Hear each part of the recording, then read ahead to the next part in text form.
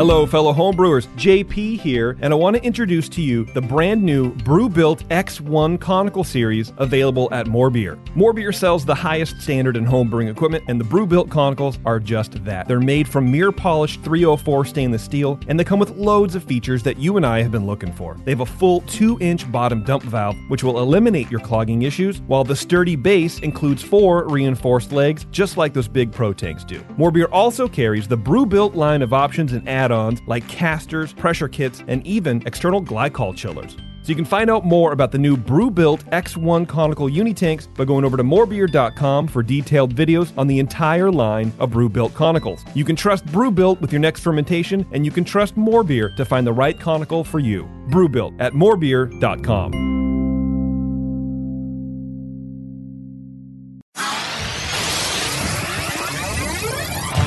Great beer is about drinkability. Doesn't matter the style. You guys are like walking beer Wikipedia. That's the first time that you've ever accepted me as a person. Or you have a fermentation in your gut. I'm jet propelled at all times. How many guys do you think that you have the privilege to slap? Somebody who's never tasted a commercial example, and this is how you know everything about this beer? Please, you don't. I think that's bullshit. I think it's bullshit too. Wow. Are you guys going to arm wrestle? No. They're going to teabag fight instead. Yeah. You heard of Junkyard Wars? Can I get another high five, Beavis? Now, live from the Brewing Network studios in Northern California, this is the radio program for home brewers, craft brewers, beer lovers, and beer geeks. It's your only source for live beer radio that brings expert brewers together with, well, expert drinkers. This is the radio program with a head on it. This is The Session.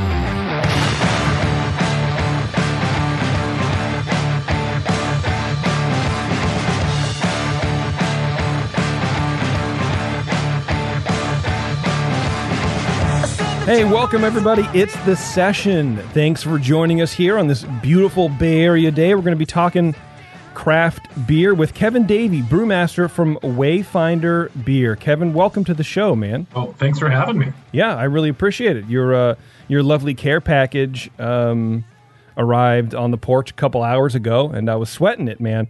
But we made it happen, and everything is in the fridge right now. And I want to thank you because you guys were very generous with some of the little knickknacks. You know, we got a nice sticker and really? I got a mug. And a pin and a couple matchbooks. I'll admit that's why it was late. We had to stick all that cool stuff in there. I'm feeling pretty good, man. We can't send the package until the matchbooks arrive from the supplier. Get them out now. Sully's also joining us. Welcome, Sully. Welcome back again. And then the lovely Kim Shimke, who I can't tell if she's frozen. First time you've ever called me lovely. Well, this will be the last time too. I can't tell if you were frozen or not because like sometimes you just sit there. And you don't move, and I don't know if you're you're frozen. So I'm glad you're here, man. How have you been, Kim? We haven't talked to you in a while. I'll put a mirror right up to me so you can see the fog of breathing. That's what I'm going to need. Every hour, hit the refresh screen. How are you? How's life, Kim? We haven't talked to you in a little bit. What's going on? What's new with you? Absolutely nothing at all, and I'm completely okay with that. All right, man. Fine. I love it. Well, Kevin, let's jump over to you then, man. I was expecting Kim to take at least 10 minutes, but apparently. Oh well. Yeah. You just said the same answer. No, I'm just kidding. I'm just putting Kim on the spot because it's really fun to do. So, Kevin, you guys are up in Portland. That's correct?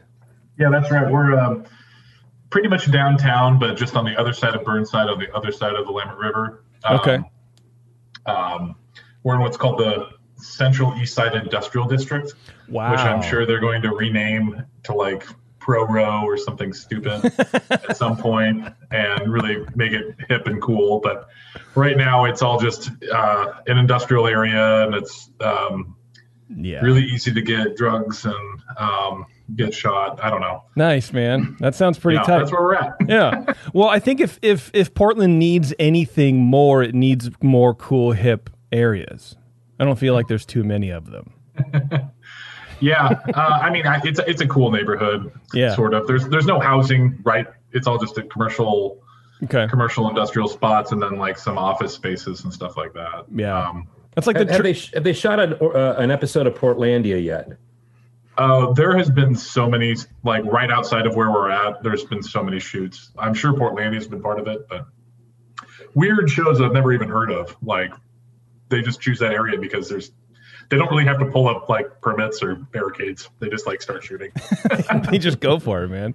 I love it. Usually you see these like influencers going up to the graffitied walls and taking like sexy pictures of themselves. Like, oh yeah, look at how cool and industrial I am. Cool. The classics. This is proof that I'm braving the dangers of the urban environment because there's spray paint on the walls, you guys. Yeah. Everyone donate to my Patreon page so I can feel safe again. Well, that sounds cool. I've never been. I haven't been to Portland in a little bit, but there's so much going on in Portland that it's hard to get everywhere. But I was looking at your website, and with the amount of loggers that you do, I can't wait to get back up there because I'm a big logger head, and I love it. So I can't wait to talk about all that kind of stuff. But before we get into your current beers, how did you get into brewing? You were saying before the show that you started as a home brewer. Oh, that's right. Yeah. So like when I moved out of my parents' house, I actually grew up in Oregon, but then I moved to Seattle when I was like 18. And I became a plumber. Okay. And I was a maintenance guy first, then a plumber. And I did that for like 10 years. And while I was doing that, I'd build really cool homebrew systems. And I just homebrewed a ton. I was just 3 times a week at least. Why? And why a plumber? I don't know. I just caught the bug. You know, I'm sure most brewers of generations like Sean's, you know, like they catch the bug and they just can't stop. You know? Sorry, say it again. I didn't hear you. Old man Sean. Yeah.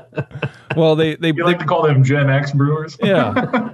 They put the brewing bug on the vaccine on a little sugar cube and give it to them. That's how old Sean is. Why a plumber? Did you have like an interest in the plumbing arts in high school? Like what? It just seems very weird. Like I just became a plumber, just like that. I literally answered an ad in a newspaper. And it was a good job. It paid well. Yeah. I was really into music, and at the time I'm like, well, cool, I can afford to buy some nice equipment if I,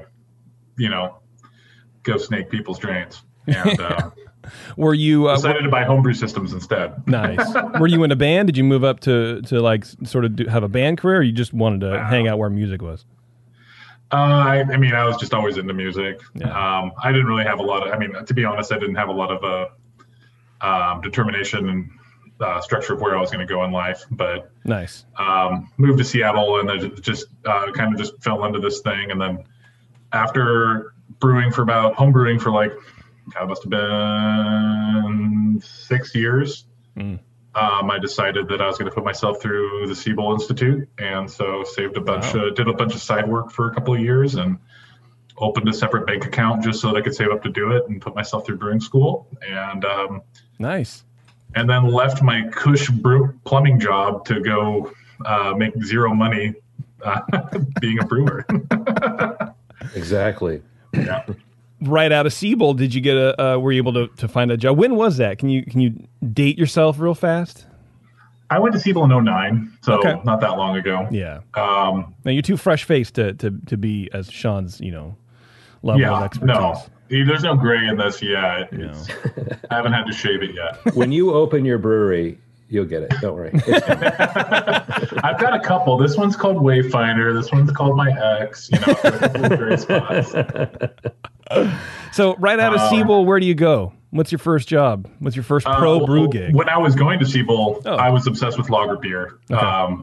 I really thought that was going to be the next wave of what craft beer would be. Oh, and bro. Me too. This was during the IPA wars of the late 2000s, where everybody was trying to make the strongest, most bitter beer. Beer is hot sauce. Who can make the hottest hot sauce kind of situation? Yeah. And I was like, the pendulum's going to swing the other way. I love lager beer, and I had tried checking out Schwartz beer at like a beer festival, and I was like, I got to work for these guys. 100%, I have to do it. Wow. And so when I was in Siebel, I was emailing Will Kemper there and saying, you got to give me a job. Like, I just want to learn how to make beer from you.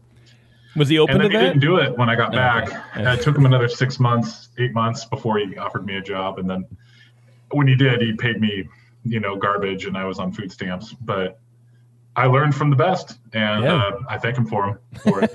Got me in the industry. Who was this? Will Kemper. Okay. But chucking it? If you know Will. Yeah. Yeah, chucking it. Yeah. He started Thomas Kemper Brewing and a bunch of other stuff. Nice. As a consultant. Was he sort of ignoring your emails? Did you keep pestering him? Like, I feel like working at Chuckanut's a pretty big foot in the door when just coming, going to Siebel. You're not even out of, like a brewing school yet. Well, I mean, back then, Chuckanut opened in 08, so, and I was pestering him in 09. They didn't even have a name for themselves at that point. So no one cared. No one cared. No one cared. Okay. It was actually, when I was there, I was like, I think the second brewery hired. The first one being Josh Freem, who started Freem Brewing. Right. So my first week, I got trained from Josh Freem, which was kind of fun. I get to say that he trained me how to make beer too. So what was the deal with lagers? I mean, why that? I mean, when the IPA wars were going on, were you not into IPAs? You have like some sort of, did you live in Germany for a while, or did you fantasize about living in Germany, or? I don't know. I was always really drawn to them. There's a chain of German import places called Prost in Seattle. And that was like the first place I'd hang out when I was like 21. And it was right when he opened it back in like 03. And I mean, frankly, I was homebrewing and I never made IPA mainly because I could go to all these cool beer spots in Seattle and get great IPA from a whole bunch of brewers, but nobody was really making great lager except for imported. And so when I was going to homebrew, like mainly what I brewed was lagers and Belgian beer. And I still love Belgian beer, but it's not very hot and sexy right now. I'm really happy that lager's gotten its fair shake and the craft beering industry is starting to get its fair shake. Yeah, me too, man. It's there's something about lagers that it's when if more breweries, well, I shouldn't say that because it doesn't matter. It's not a brewery's fault that it doesn't sell. It's a consumer's fault. But I feel like the lagers that are really good, they're the brewers there that make them pay as much attention to them as they would to their like IPAs. You know what I mean? Like sometimes you get a lager and you can just tell it's like, well, let's do a lager. I guess I want to. I don't know, but I'm really going to focus on this IPA. Yeah. But you pay special attention to lagers, and I feel I want, it's the romanticist in me. I want to feel like if everybody just had one really nice Helles, the world would be a better place. But I guess that's not true, man. I guess that's well. For most craft breweries, I feel like that's kind of been the spot where it's like you'll go to like especially brew pubs along the West Coast here. You go into a random brew pub on the coast or along California and Oregon and stuff, and you walk in, you'll see IPA, Hefeweizen, Pale Ale, Stout, Amber Ale, and then at the very end they'll have a tap that just says lager. Or at least that's the way it was when I was back in the mid-2000s. And nobody, and you'd ask them, well, what's your lager? And they'd just go, oh, well, this is some crap we make for Bud Light drinkers. Jesus. That might be a bit extreme. To be honest. So we always kind of joked at Chuckanut. I'm like, man, we should do the same thing where we have Vienna and Helles and Dunkles and Pilsner. And at the very end, we just have ale. People ask us about it. We just go, it's hoppy, it's fruity. So it's craft, in their craft defense, beer drinkers.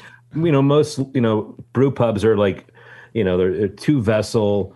There's no temperature control in the mash tun. It's just they're producing ales. So I mean, I get it. I'm actually not defending it. I completely agree with you. Yeah. But I mean, they don't have like the system that you have at Wayfinder, which is like it's essentially like an oil refinery in a lot of ways with the way all the equipment you have and all that. It's it's pretty impressive.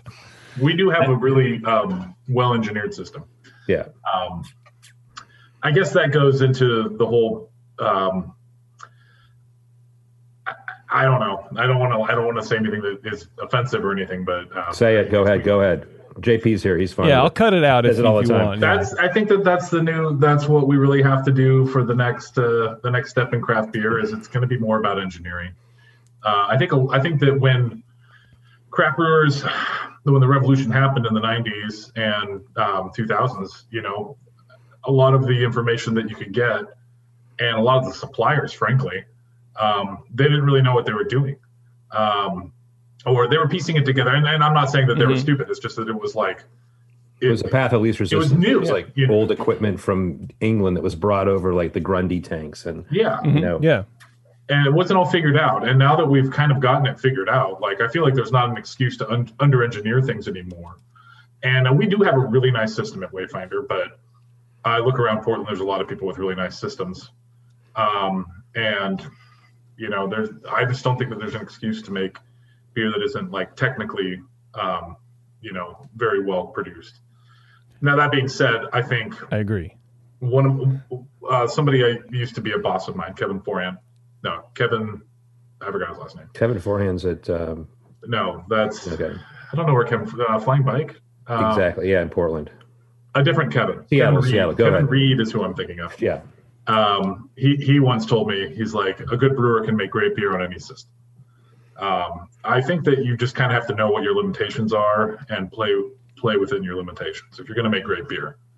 If you look at British brewing, it's not very technical. It's pretty much but the thing is you have to use the ingredients that make sense for what you're brewing. Mm-hmm. I think we can all agree that a pint of English bitter can be absolutely divine, but yeah.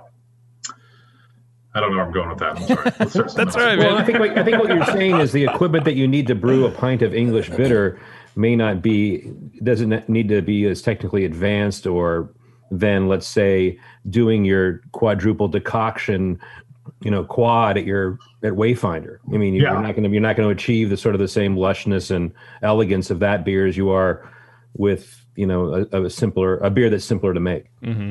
I think about another brewery in town, and I'm just going to shout out Heater Allen. I'm drinking one of their beers right now. Hell yeah. I'm also dating the head brewer, so there's that. Hey, whoa. They have, I don't know if you're familiar with pub systems. They originally had a pub system, that were put together in New England. They were very simple 2-vessel systems. They're sold on a skid. They were all over the place. Mm-hmm. I think the original Deschutes was on a pub system. But they made their beers, they step mashed them all on a pub system. It just took a lot more work. You can do it. It's just a lot more work. Right. Doing hot water infusions and a lot of stirring. You can do a lot of this stuff. Yeah. Yeah. I'll go back to that Kevin Reed saying that is, a great brewer can make great beer on any system. That's true. But to your point about, sort of having engineered systems nowadays, it lowers the learning curve. Like you could use, dairy tanks and, repurpose dairy equipment to make great beer, but it's going to probably take you a long time to learn how to do that. Yeah. I mean, the thing is like, I think the hard part that Wayfinder does is the work production side of it. But on the cellar side, we're not doing anything really, really crazy. We have regular fermenters just like everybody else. Yeah. You don't have magic fermenters? Well, we just don't have like a line of horizontals and weird fooders and a cellar that's like temperature controlled, that's dripping water off the ceiling like Pilsner or Cal. We don't have anything like that. There's no magic there. We do have a couple of pumps and an extra mash mixer. But other than that, we have a very simple system that works just like everybody else's. It is steam run, so that's an expensive thing to put in a steam boiler and boil wort and mash. So yes, I agree. It's actually a lot less work for me to do.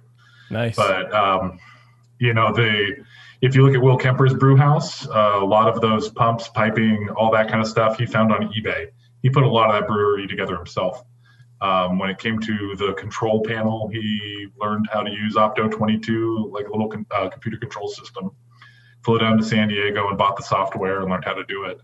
And so that whole thing is computer controlled because he figured out how to do it. So it takes a lot of brewer innovation that way. So Specific Mechanical did make the system, but because Will was already an engineer by trade, he was able to make pretty well engineered beers that way. Yeah, alter it a little bit and to suit his needs. Nice. I think that what I'm trying to say is that lager brewing in particular isn't so much about art as it is engineering. It's about, knowing what you need, obviously having a bit of intelligence, but then not settling for second best. Not, understanding what you're trying to achieve and then achieving it. It's kind of hard to do, but it's... Yeah. Well, and I think, nowadays, homebrewers especially, we have, what am I trying to say? We have better examples of what we're trying to achieve when we make lager beers. Because there's so many good lagers out there now. 5 years ago, that wasn't really the case. 10 years ago, it was even more rare. It's like, oh, let's compare it to Coors Banquet because I don't know what else to really do. You know what I mean? Or here's an old beer that's been on the shelf at Bevmo for 2 years. I don't know. It says Hellas. I don't think anybody should buy old beer at Bevmo ever, no matter what it is, to be honest. Yeah, true. If we can do anything, if you want to learn more about how to make beer or what the beer is like, go to the source. It's kind of hard during these COVID times, but a trip to Germany to taste what beers taste like and just write it in your journal. Like, it doesn't take. When I was going to Prost and those German beer bars, like, the beer did not taste like what it did when I got to Germany, and it completely revolutionized what I thought. I was like, oh crap! Actually, beers are hoppier. These are hoppy beers. They don't taste like it after they took a 6-month voyage to the United States. Yeah, that was my experience with Pilsner Urquell in Prague. It was like, oh my God, this is a really bitter, sharp beer. Yeah. And then when you have it over here, it's a lot tamer, a lot quieter. Yeah. Yep. I Go agree to the source. I agree. So you moved, I'm reading my notes here. So you moved from Chuckanut, you went to Firestone Walker. Yeah. I can't tell if that's a step up or not. I mean, they're like, to me, those are both like king, they're great at what they do. But I guess maybe back then, Firestone Walker was a little more well known. Oh, definitely. I mean, Firestone Walker was a dream job for me. Yeah. It didn't really work out perfectly because I wasn't really suited for living in the desert, I guess. Okay. There's some other stuff going on there too, as far as me and my relationship went. We ended up deciding to come back to the Northwest. Okay. And I love the guys at Firestone. They're great people, but I wasn't a really long-term project for me, but I learned a lot from those guys. And what was strange was not so much going from Chuckanut to Firestone, but going from Firestone to work at another small brewery that won't be named in Seattle, and being like, wow, because Chuckanut they were pretty much like big brewing on a small scale, and then Firestone was big brewing on a bigger scale, and like, it all made sense. I'm like, oh, but then when you go back and to another brewery that is, a glorified homebrew system, you're just like, oh, wow, okay, well, not taking a technical approach. I think that Firestone and Chuckanut both take a very technical approach to making beer. And that's what I'm into. Do you think that helped modify your brewing at all, or did you go in wanting to be that sort of like technical, almost engineering mind? I mean, I think so. I think that's the reason why Matt hired me at Firestone, was that I was into technical brewing. Nice. And that's what I definitely think that they take a scientific approach to brewing, and I think that's the best way. Yeah. I think it actually makes the best beer, but I think that there's also great examples where if you're, in the middle of a farmhouse in the middle of nowhere and talking about the spirits that are in the air, that's another great way of making beer. But I prefer the previous way. Yeah. That's just me. Yeah, for sure. Yeah, the spirits and the engineering. So when do you land at Wayfinder? So we moved back to Seattle. I jumped around a couple places and then ended up at a Gordon Biersch and ran the Seattle location for 2 years. No slouch at lager beers either? Right. Yeah. And that was just kind of a holding spot. And then I wanted to do my own thing and ended up getting approached by these guys who were trying to open a lager brewery in Portland. Lager-centric brewery, and one of the reasons why the approach with Wayfinder was so appealing to me is that I wanted to do exactly what they wanted to do, which was half IPA, half lager. We wanted to do lager brewery, but we didn't want to have the lederhosen and the pretzels and we didn't want it to be all the kitsch. I mean, frankly, kind of culturally appropriative. We wanted it to be an American brewery, and be our own thing, like make these classic styles, but do them the way that we want to do. Yeah. And I feel like we've achieved that. I think that a lot of the beers that we make, like with Munich Dunkel and the Helles and stuff, these are, I feel like we won awards at GABF for them. They're very similar. They're not American interpretations of these beers, but I feel like in the branding and in the way that they look, feel, and taste, they're for our audience. So how did you come across those guys? I mean, or gals as well? It sounds like it was a match made in lager heaven. You're you have this penchant for wanting to brew that style of beer, and then you have these owners that are like interested in doing it. How did you all come together? Well, I knew Charlie Devereaux from just hanging. Well, actually, when I was at Chuckanut, I used to go to these brewers' nights every night at this bar called the Green Frog. It's no longer there, but they used to have a brewers' night every week, and they'd have a different rep. And I would always make it my point to go in there just so I'd met people in the industry. And I ran into Charlie Devereaux. He started Double Mountain Brewing in Hood River. Yep.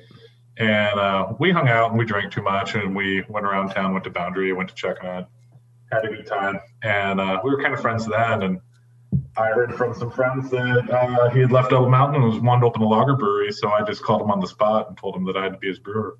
And turned out doing it.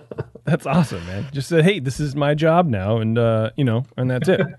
So how do you build a brew house to focus on lager beers, or at least make the best lager beers that you can? That's interesting. I think that a lot of it is we focused on step mashing. Now, I just want to say that we also do most everything that we do for lagers for ales as well. Okay. We do step mashing for all our ales as well. And then we have a separate decoction vessel. So we have a mash tun, a lauter tun, and then we also have like what's called like a cereal cooker or decoction tun.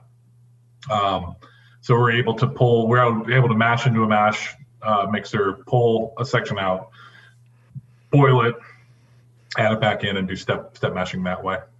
And then other than that, that's pretty much it. Other than that, wow. Everything else looks the same. Bigger heat exchanger. Yeah. So you don't do that. You don't do decoction mashing, obviously, for ales, right? You're talking just specifically the step mashes. That's pretty uncommon, I think, right? In the industry where you're for ales, you're a commercial brewery doing step mashes for like pale ales or whatever. Not really. No? I mean, at Firestone, they did step mashing for everything. Oh, I should have paid attention. You're just out of the loop. Yeah, I'm just stupid. I didn't retain any information. Okay, well that's cool. I mean, I'm always just throwing it back to homebrew where it's like, oh well, it's 152 and then that's it. Yeah, there's an art to it. Yeah. But what do you do? There's a lot of ale brewers out there. We do one for Develop Fan. What do you do? Well, it depends on the malt. So that's the other thing about Wayfinder that we focused on was using a lot of different base malts. To create different styles and flavors. So like with our Czech Pilsner that you might be able to try, that is Bohemian Pilsner malt. Our Helles is just straight up Weyermann Barca Pilsner malt. For our ales, we use a local Pilsner style malt, but so they're all different, but you'll have to forgive me, I work in Celsius. Most of them, we start at 60 Celsius. Let me translate. So 140, 155, 162, 178 is a very typical step for us. Wow. So we're focusing on the whole idea here is to allow beta amylase. In Germany, when they talk about mashing, they're not just saying like beta rest or alpha rest. They'd say maltose production rest and they say saccharification rest. So the whole point of the lower temperature rest, the 140 to 149 degree rest, is to really emphasize the use of beta amylase. And if you remember, beta amylase is the one that cleaves off the little edges and creates maltose, where alpha amylase cleaves alpha 1,4 bonds randomly. So alpha is more active and can do more damage to amylose and amylopectin or amylo. It can make more sugar. Okay, yeah. But See, that's beta amylase can make more maltose. That's the level I'm on. Just the make more sugar. That was perfect. So what we're trying to do is we're trying to create a sugar matrix of wort that is high maltose. Okay. The highest maltose as possible. And the reason being is that if you focus more on alpha amylase doing all of the work, you're going to create a lot of glucose. And that will create unhealthy fermentations, mainly because it's kind of like, imagine yeast is like a party of people showing up to a smorgasbord of food. With mass. If you have most of it being dessert, they're going to eat all the dessert first, because it's delicious, and then they'll never get to the broccoli.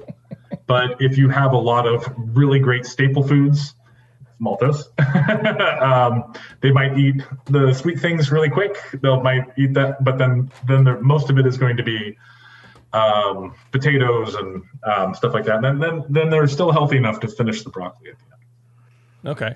And I imagine that they actually make drier beer and better fermentation character. Okay. How much longer with the cereal masher and all that kind of stuff? How much longer does a decoction beer take versus a typical ale? So for our mashing time, from mash in to sending the lauter to kettle, our longest is usually about 4 hours from when we start grinding grain till when we're lautering to kettle. So quite a while. Most of them are done in about 2.5 hours. Okay. And a lot of that comes into the engineering of our brew house, where we have a high pressure steam boiler and we're able to change temperature really quickly. And that really helps us out. Okay. Yeah. I feel like an extra, what was that, an hour and a half, 2 hours? I feel like that's not that long. It's not a big deal. Yeah. I mean, sure, there's some time, but it does speak to how your brew house is put together. That if you're going to do these beers, make sure that you're efficient on all aspects of, besides just having the cereal cooker. Yeah, totally. A lot of it is the engineering of the brew house itself. Yeah. But that being said, a lot of our brews, like when we're doing the quad decocted or even double decocted brew days, I mean, they're like 10-hour brew days. They're not great. And as we're growing as a company, I'm having to find out that I can't just make everybody work 10, 15 hours a day like I've been making myself do it. Yeah. So, or if I'm going to, we have to schedule two shifts, and it can be a pain in the butt. But yeah. I don't really want to sacrifice quality, especially at this point in our game. Yeah, absolutely. When you're brewing ales and you're doing these rests, I mean, I'm assuming that the rests are done to achieve sort of the final, the sense of the beer that you want to make. Are you using a lot more specialty malt in order to achieve, more mouthfeel and more of a malt structure? Or because if you rest too much, you're going to sort of cleave and consume, the yeast is going to consume that. So how do you work that? Managing arrests or through? Yeah, I think it is more managing rest and then also doing mash out.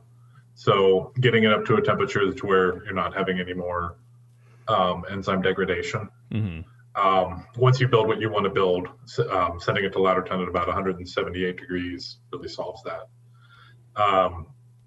But yeah, you're right. And also malt selection is a big deal too. So if you're using a malt that like a North American barley that is grown to consume adjunct having usually almost no enzyme potential, like rice and corn.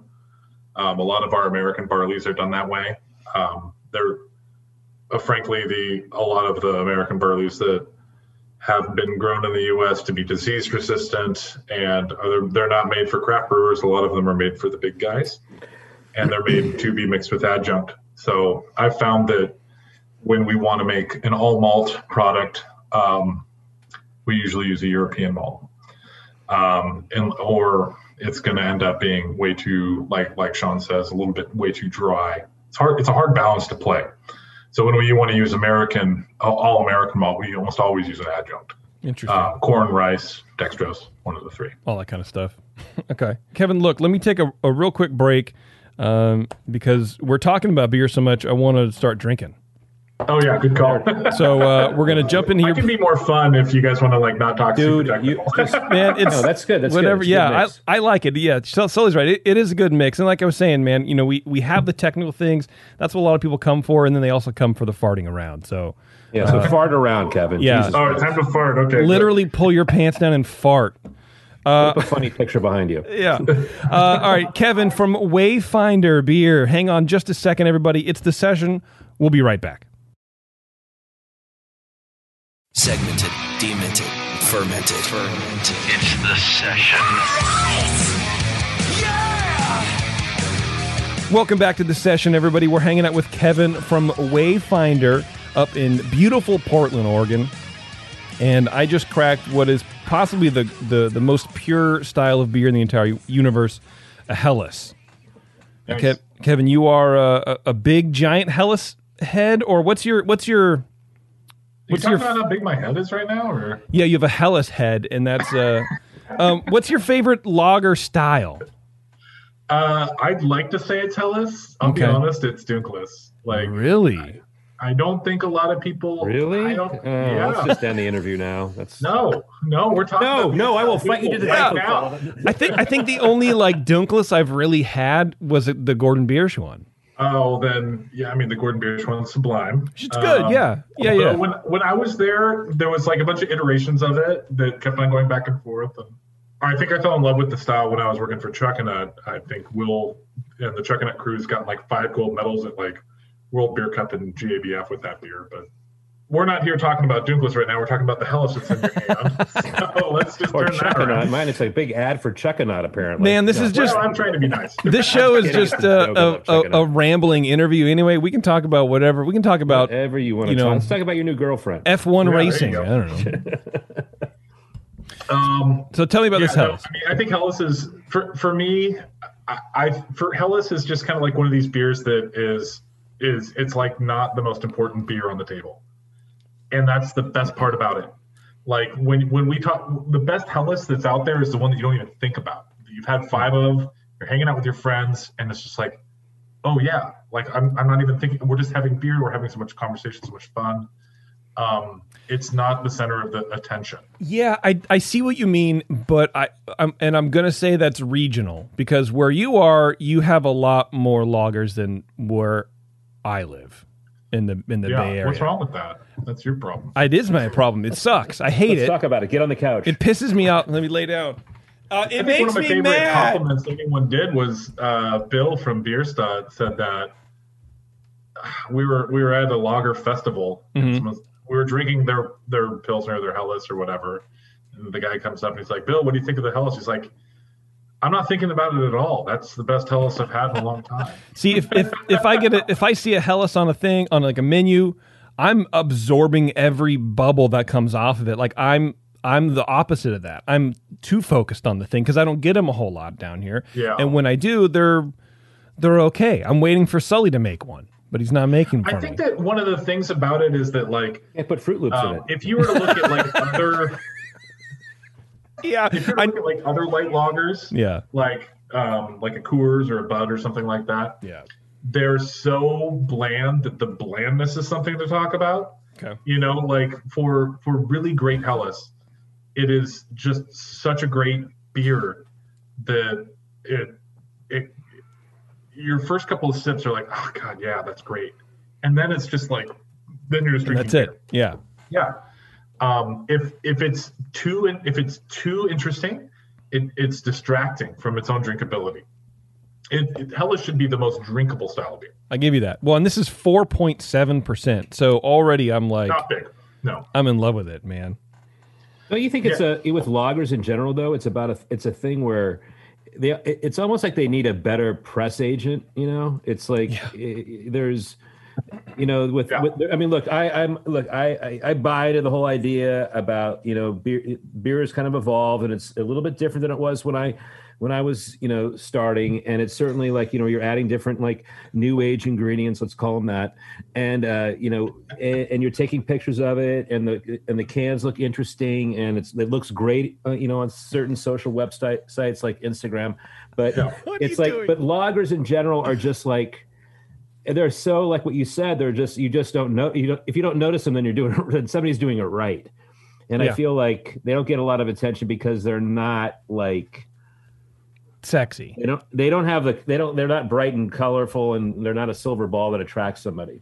Well, do you think part of that is the the sort of the way that craft beer took off was the rebellion against the macro lagers, right? And so I think it was, well, let's poo-poo lagers and let's go ales because that's really handcrafted. And there was flavor. More flavor. There was no real differentiation. And I think now it's sort of just woven into the fabric of what craft beer is, or independent beer, or whatever we're calling it now, where it's like, well, anything that's just a lager doesn't really taste like anything. But here we have a, you know, imperial, you know, banana boat, lactose, you know, Fruit Loop beer that you can only get 4 squirts of in an eyedropper a year. That's the beer that you got to chase. I completely agree with that. I mean, look, I said on a video once, a popular video that was, remember the I Am a Craft Brewer video? Yes. Yeah, I said I don't put rice or corn in my beer. Guess what I do?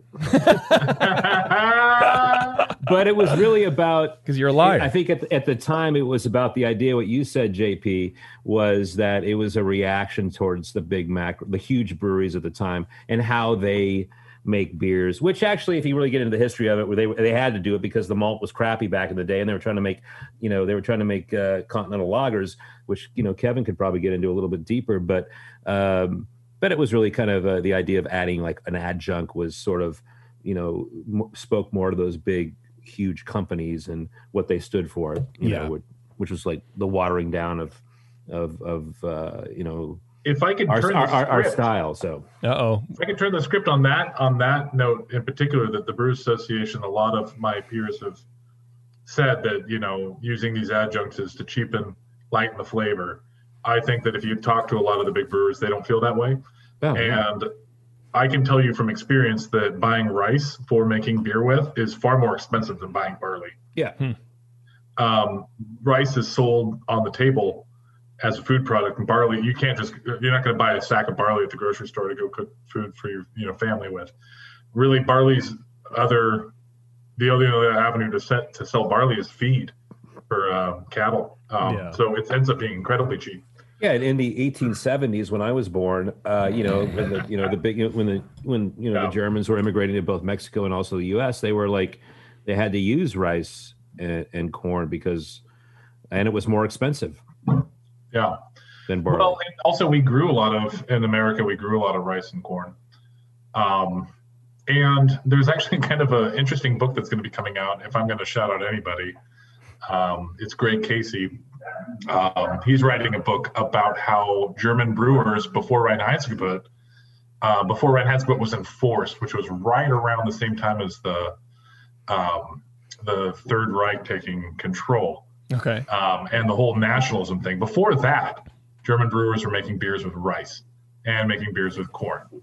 And they were not following the Reinheitsgebot. So I think that it's a narrative that is going to change over the next 10 years as far as craft brewers go, is how we approach adjunct. Because in the States, we grow a lot of rice and a lot of corn, and we're proud of the stuff that we grow. And I see no reason that we can't make beer with it. I found that the rice beers that we've made at Wayfinder have been amazing. They've added a complex layer that weren't there before. Mm-hmm. If I can get to any level, I know this seems a little controversial, but if I could get to any level to explain this, I want to say it bring it back to music. When craft beer got really popular in the 80s and 90s, it was like this everything was like pop music, just really dumb, stupid radio hit crap. And then you had all these punk rockers being like, screw you guys, we can come up with this. And you had the doom metaler guys going like, oh yeah, well we can just like fucking blast loud shit, drop tune and everything. And then it's like we've gotten to this level, it's like, but can you write a great pop song? And people are saying, like, actually, like, a really great complex pop song might be the most punk rock thing that we could have done, or something like this. Yeah. What are you saying about punk rock? The philosophy of music. It's kind of like I just feel like you're a Steely Dan fan, aren't you? Don't you dare. Pig decocked my beer. Tell me a little about this Helles, if you wouldn't mind, please. If you got a little grain bill action going on. So this one is just Pilsner malt. We use Barca Pilsner from Weirmann and Herzbrucker and Perla. That's it. That's it. That's it. There's some acidulated malt to balance the pH. We carbon filter our water, and we use, obviously snow runoff water in Portland from Mount Hood. And we add a little calcium. That's it. That is with 3470. And so this is what, is it just a single decoct? So this beer, we don't do any decoction on. And no decoction. We do a four-step mash. 4-step mash. Okay, well, look, for me, it's the same thing. I don't know. It's I'm very kidding. similar. Yeah, yeah, that's right. Because there is complexity in that malt. Yeah. For just a single malt, there's definitely layers of. I mean, it has body for 4.7% beer. It doesn't taste. It might actually be 4.9. Don't tell the TTB. He didn't say that. Well, anybody who's listening there, he just did. Yeah, it's fine. Kevin just said it out loud. That's right. Wow, that's very good, and it has that kind of little bitterness at the end too, which I like. Yeah. Well, thank you. I think when we got it tested at Whitmer, it was all of 17 BUs. It comes across as bitter because the beer is really dry and we carbonate it well. What does it finish at? We carbonate it to the mid 2.7s. Obviously, it loses some in packaging, and we don't have a way of testing the carbonation after packaging. Okay. Because we're just a small little brewery. Because man, you got that like perfumey cereal malt thing happening, in like that mid palate. I don't have any of it left. That that sort of earthy hop thing going on at the end, and it cleans up really well. But the hops sort of stay at the end, which you wouldn't think about for such a low beer. This is if I can give any tips for people brewing lager beers, it's the opposite of a lot of the IPA things you do for hops. With IPA, we think about a lot of what we call hop bursting, adding the hops at the whirlpool, adding the hops at the very end, not adding any bittering hops, adding them in the dry hop as late as possible, trying to focus on oil. That's not the way German beers have ever been made, and it's not the way that the best German beers are made. Right. Now, that's just my personal opinion. I believe that a lot of these German hops, you got to boil it. So this beer is made with Perla and Herzbrucker. There's a first wort hop, a little bit. Most of it goes on at the very beginning of boil. There's an hour and a half boil.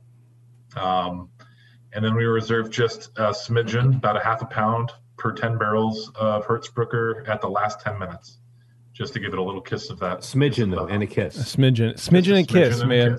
Yeah. Sounds like my prom date.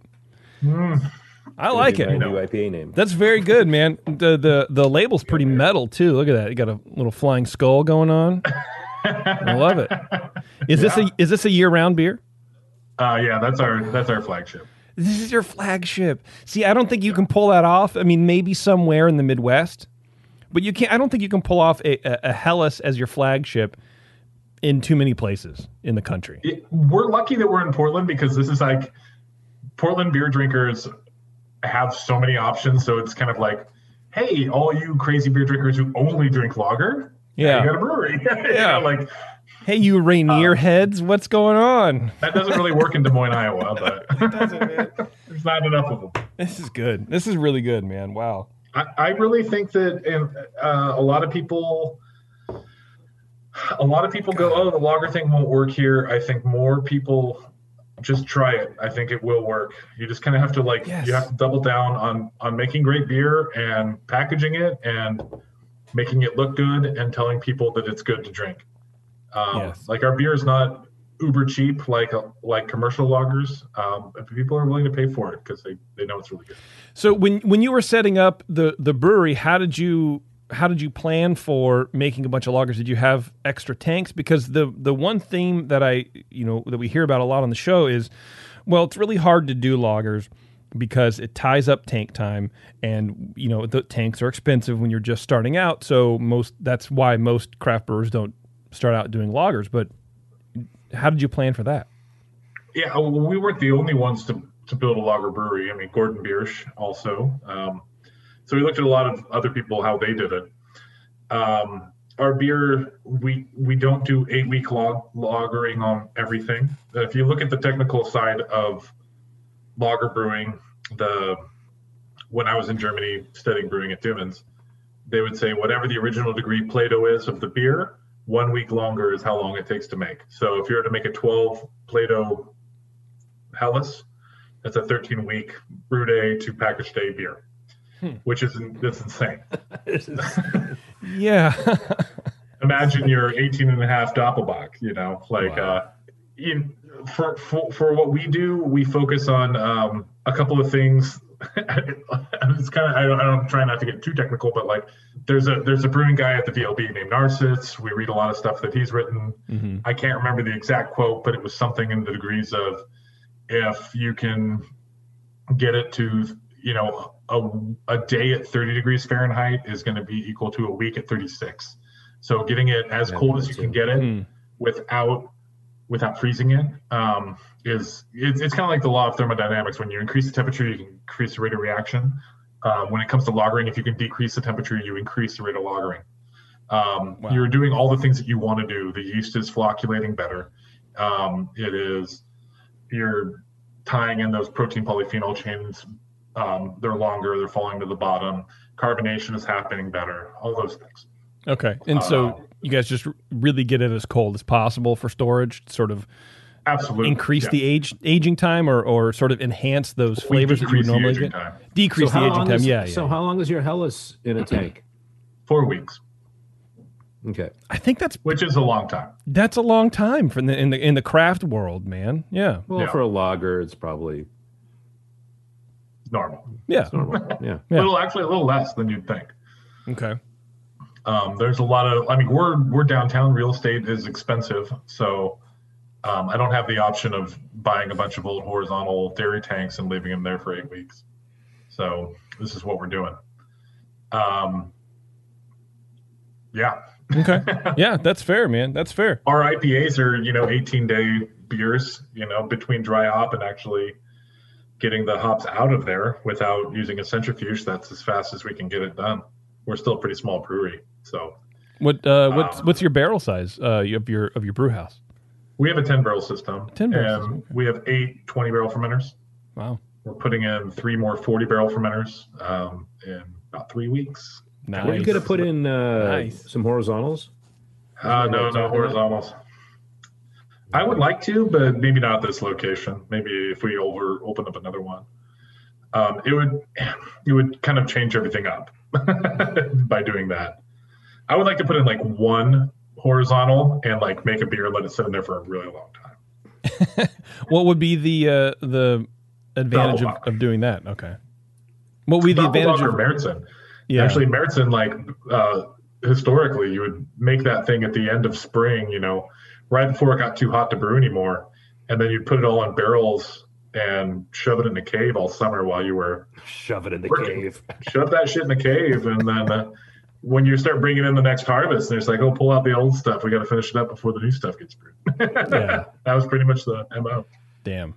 And a horizontal tank would sort of help with the aging, or why a horizontal over a vertical for that? It's less room for the yeast to fall. So, yeah, it'll help with clarification. Okay. Love it. What should we try next? And by we, I mean me. I think you should try the Czech pills. Hell yeah. Or the glass dolls. It's up to you. Well, I did just pull the glass dolls out, so Italians. Hey, what are you drinking now? Your beer. I am drinking a new beer we just came out with. What's that? It's called Gravity Drop. Oh. This is a Baltic Porter. Oh, I saw that post. Oh, yeah, cool. It's the biggest beer we've ever made. It's about 9.1%, so I'm nice and loose for this thing. I'm sorry, everybody. That's the way the old brewing network days were. We would be like, oh my God, we'd be around the table in the garage, would be all loose, and it would be, and Blobbergop would be calling it. That's true. Now it's just me in my studio. And your back pain. Going, well, here we go. I took a nap today so I can finish this show. My toes going numb. I can't drink anymore. What's happening? Speaking of Sully, you could appreciate this. Kevin, I apologize. Speaking of getting old, I ran into Crazy Jack the other day. Oh, wow. Remember Crazy Jack? Yes. All you old Bean listeners. He was Kevin. He was a longtime listener, homebrewer, amateur puppeteer. Yeah.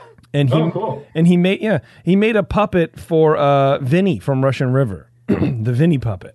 Did he have like a beard and he's like a small beard sometimes? He would come into the show and he would like to massage you. He'd like to give up massages. He did touch me a few times. I'm still getting over that, but go ahead. Anyway, I ran into him. He's still doing great. He's obviously getting older, but he still like emails Vinny.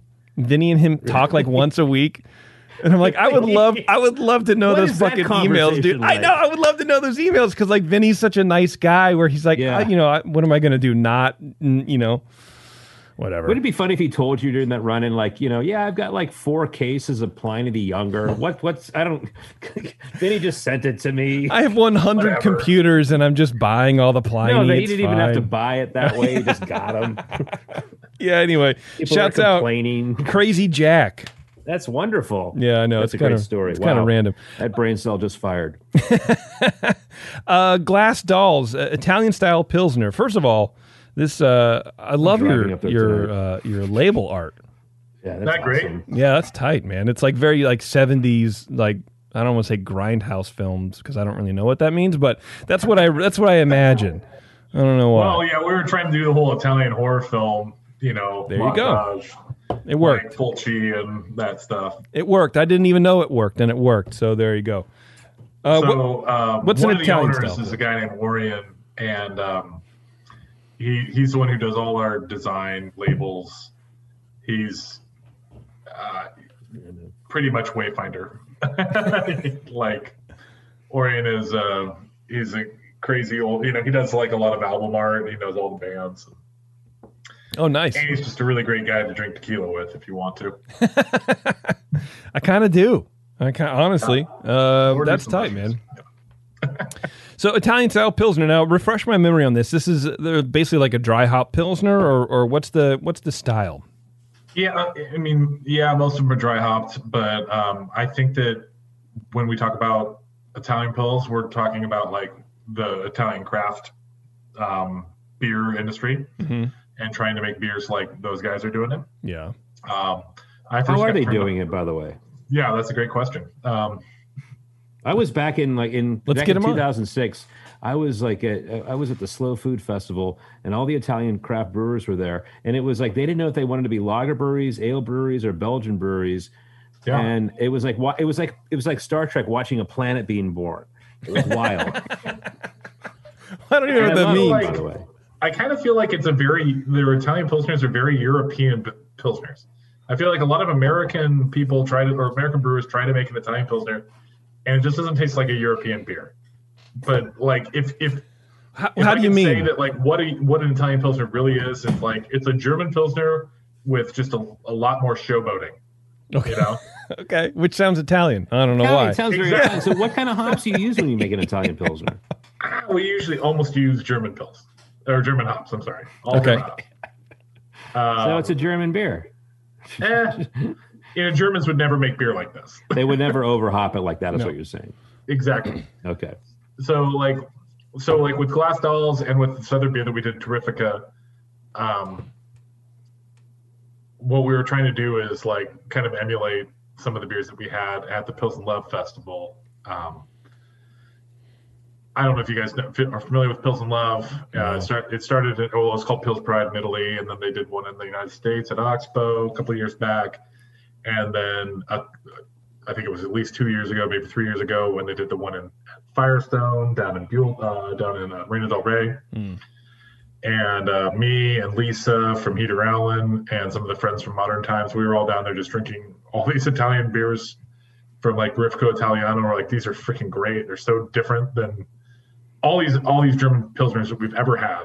They're just more expressive. They've got more swagger. They're just more showboaty. They're everything. They just seem so more Italian, And so we're saying, well, let's get together and let's make this beer and let's call it Italian Pilsner. Let's try to do what they're doing. Yeah. So we dry hopped it. We used a lot of German style hops at the time. I think we were using Tettnager and Mittelfrüh and Spalt, just a ton of low alpha hops. And then we dry hopped Terrifica with Polaris and Tettnager. And with Glass Dolls, we used a different German hop. All of these are from the Huel Institute. We used what did we use? Ariana, the Ariana hop and Mittelfruit. But there's a lot of really cool hops coming out of the Huel Institute that have been really interesting. And I really think that they're kind of trying to grow them, trying to be like for the American brewers, but I think they make way more sense in German beer. I mean, I can sort of see that in the aroma because it is, I don't want to say it's like tropical, but there is sort of a dried fruit complex thing going on where, yeah, maybe they are trying to like, hey, here's a custom hop for the American market that's sort of European because there's like an earthy component there too, but it is, new wave continental or whatever. It is sort of a fusion thing, man. Because it smells great. My thing is that when you try Italian Pilsners made in the States, it almost makes more sense to call it dry hopped new lager. Yeah. Because American brewers kind of, I don't know if this is a news flash, but we're a bit heavy handed on everything. So that sounds so American too. Dry hop new lager. You'll enjoy it, everybody. When you say Italian lager, you mentioned like a very tight blue suit and you're smoking cigarettes outside and it's very Italian. So stealing culture from the Greeks. I don't know. Sorry, I'm still bitter about it. Back to the Greeks. Fine. Yeah, look. Always going back. You got to bring it back to at least once a show. I have to just remind everybody where you're from. Yeah, exactly. Italian Pilsner, new dry hopped content, whatever. Italian style Pilsner to me is also sort of inviting at the same time because you go, oh, that's a new style. Sounds really good. Yeah. Yeah, and it really is, and it is very. I like it. It's very. I don't know. I don't say it's sharp in any way, but that's not what I mean. But like a Pilsner is, clean. And you got that malt, and it's like, perfumey and whatever. And this sort of has a rustic edge to it, which lends itself very well to the hops that you chose with it. It's it all wraps itself up very, very nicely. This is a very good beer. No, thanks. Yeah, I think that it also, for us, like we want to make a lot of different Pilsners. So we make a German style Pilsner. God bless you. We almost always have a Czech style Pilsner. So I'm like, well, we need to have more. Like, my dream is to somehow build another restaurant called the Pilsner Palace and just have 10 Pilsners on tap. I tell you what, the greatest moment in my entire life was when you got married. No, was you would think that. But, I'm a real man, so I can't show emotions. I forget what the fuck we were up in Portland for, but it was like, the BN or whatever. I think it was probably HomebrewCon. And I think we walked into some restaurant and they were having a lager fest. Huh. I think it was for maybe CBC or whatever. Who cares? It was for some Was fucking it the thing. White Owl? Yes, I think so. You went to the log that was. It was like a steak. It's like a steakhouse. Oh, no. I went to some place. It was like a steakhouse, and then at the bar, this big oak bar, and it was just a double-sided long sheet, and everything was a fucking lager. And I was that might have just been the steakhouse. Maybe. Who knows, man? It was like. Warren and I were like, I don't know what to do right now. We're sort of half fucking pissed anyways. Is that Acropolis? We had to go. Not that steakhouse. No, not that steakhouse, no.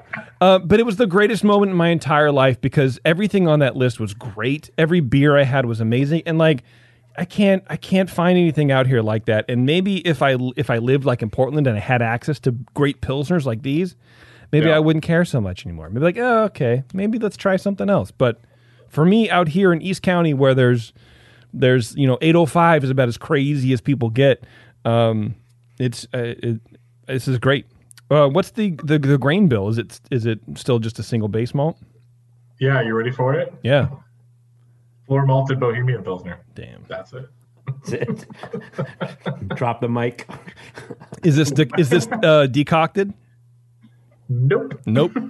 Just your 4-step rest? And it's 14 days. No, just kidding. It's actually not even done. It's fermenting in the can right now. We focus on making the beer as dry as possible. I mean, not as dry as possible, but, we make them really dry. This beer, I think it finishes at like 81 to 83% apparent degree of fermentation. So we try to get them bone dry. And if we can balance that with that hop palette of vegetable matter in the boil, I think that really, and carbonation like that. I think that craft brewers should talk more about carbonation as being an ingredient because it is. Getting that carbonating. Yeah. How are you carbonating? We spund everything, or we Kreutzen. So we do with this beer, we actually do a dry hop Kreutzen. So we'll we'll ferment this out to dryness, and then we'll get another batch of either Czech Pilsner or Helles up to high Kreutzen. So it's at, day 2 or day 3. So if it's like a 12 Plato beer, it's like an 11 Plato and it's rocking and rolling. We'll pull a keg or 2 out, usually about 2 to 3 kegs, and we'll push it into the glass dolls keg or tank, and then we'll add the dry hops and bring it up to 15 psi and ferment that fresh fermenting wort on the hops in the tank and get all the carbonation that way. Wow, that's wild. So that's a way that we scrub oxygen, because when you add dry hops, you're going to add oxygen, and we don't want oxygen. So it's also a way of doing biotransformation on your on any dry hop. So we do that for the Relapse IPA, the Chronokinetic that Sean was having earlier, Glass Dolls Terrifica, those kind of beers. Because you're doing dry hops for the flavor, and this is me. I haven't homebrewed in like 4 years. I'm gonna get back into it like next week. I haven't. I don't know. I'm brewing next week. I say start with English bitter. Yeah. I'm starting with a mild. Starting with a black mild with Kvike yeast, because I don't know, I want to be super weird. But so when you put the dry hops in and you ferment, that's going to blow off a lot of the aromatics. So are you mostly getting like a lot of flavor from that?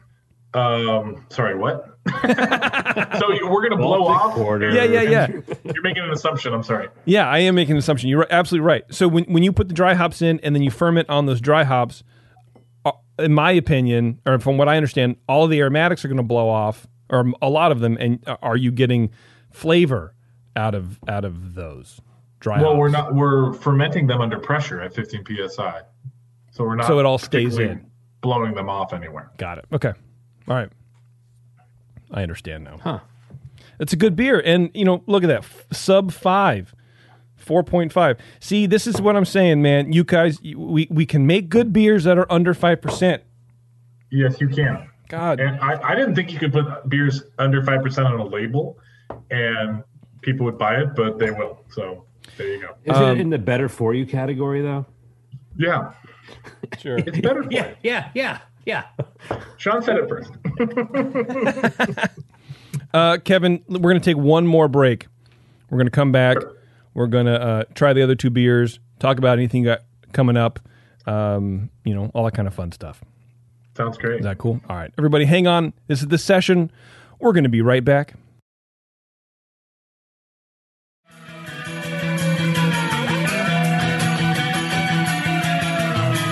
You're tuned into The Session. Because life's too short to listen to crappy radio. All right, thanks for hanging on, everybody. It's The Session. We're here with Kevin from Wayfinder. And Kevin, I have some people in the chat room commenting about they are demanding Terrifica. Oh, nice. Yeah, they're demanding us talk about also the YOB collab. I'm assuming it's YOB and not Yob, because it's all capital letters. It is Yob? Damn it. It is Yob. See, they threw me with the all caps. And that's something that you guys do. You're doing a few collaborations with bands.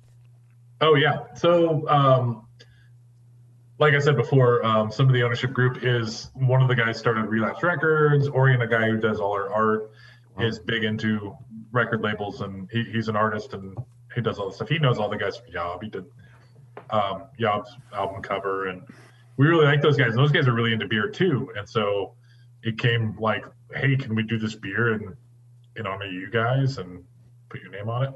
Damn, and they were into it and we were into it, so we did it. I was trying to think of what would be like as sludgy and doom. They're a local Eugene band here in Oregon, and what would be really like both sides. And so I was just like quad decocted doppelbock. I can't even say that out loud. God damn. How long did that take? Had somebody say it's one of the producers, some guy from Shelton, he's like, you might be the only quad decoction doppelbock in a can ever. a pretty good bragging right. It beat all the Germans on that one. Yeah, man. How? What was that brew day like? It sounds awful. We had this other brewer named Ben who started a brewery called Otherlands up in Bellingham. Okay. And Orion and I used to call him Try Hard because he just always wanted to do the most difficult things. We love Ben. We love him to death. But yeah. He's like, quad decoction? Hell yeah. I'll start at 5 a.m. Yeah. Okay. Coming in. I'm bringing my own coffee. So like Ben started this thing at 5. I'm like, all right, cool. I'll come in at 11. And so like that just became like what we did. Damn. I was there until like 10 o'clock. It was a fun beer. And now our sales team's like, well, we need to do 2 tanks of that next year. And I'm like, no. Yeah. I'll tell you I'll do 2 tanks until the day it happens, and then it's just not going to fucking happen. Yeah, for sure. Are you still, is that a beer that you make like seasonally, or was it a one-off?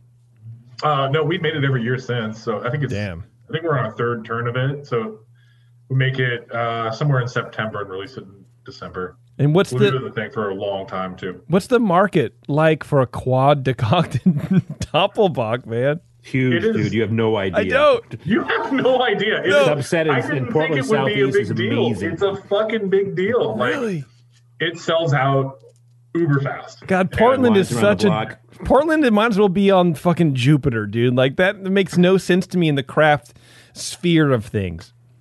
You guys will catch up. It's all right. I wish. What are you brother. saying, Kevin? I think what he's saying, Sully, is you need to do a quad decocted Doppelbock for me. I can't do that. I have a big system that can do a lot of wonderful things, but I cannot pull grain out and boil it and send it back in. Well, not with an attitude like that. Will come. But you are inspiring, I will say that. I've actually been taking notes here, and we'll talk on Monday. Okay, so finally, after an hour and a half of me prattling on, is this decocted? Is this decocted? I opened up your Czech style Pilsner, CZAF, and it says right there on the side, decocted Pilsner. Which number one, kudos to you for putting it's like a tattoo. Yeah, something complicated like that on the label and expecting people to know about it. I guess I think that's cool. I think that speaks to your clientele that they're smart enough to know what that means. Well, the only way you can do that is just kind of like put it on there and assume that they're going to figure it out. I think that a lot of I got a little pushback on that. Like I really wanted to say decocted Pilsner. And I really wanted to have like low explanation on the cans, low explanations on the sales sheets, because why inform them? Because we've got a bunch of Gen X people in our system, like Sean. That I'm on the border, by the way, but keep going. You're not on the border of nothing, brother. Pretty much a boomer. Yeah, he's a boomer and a half. We'll kick you. I think that the younger generation doesn't need to be told how everything works. They want to look it up on Google. I agree with that. True. And so, like, if I say decocted Pilsner, people won't go like, these people suck. They're not explaining what it is. It's like, no. They're just going to go find out what decoction is. They're like, oh, shit, these guys are, like, fucking kind of classy to make a decoction. And they'll do it in that face and that voice. I feel like we just had a sales meeting. It's really good that I had this Baltic Porter because I'm way loose now. Good. Dude, you're always loose. Be quiet. Okay. Yeah, be loose, be quiet. So, decoction. Hour and a half or so. What do you ferment this Pilsner at, first of all? What temperature? Yeah. In Fahrenheit, please. We ferment all our lagers. I'll just Google similarly.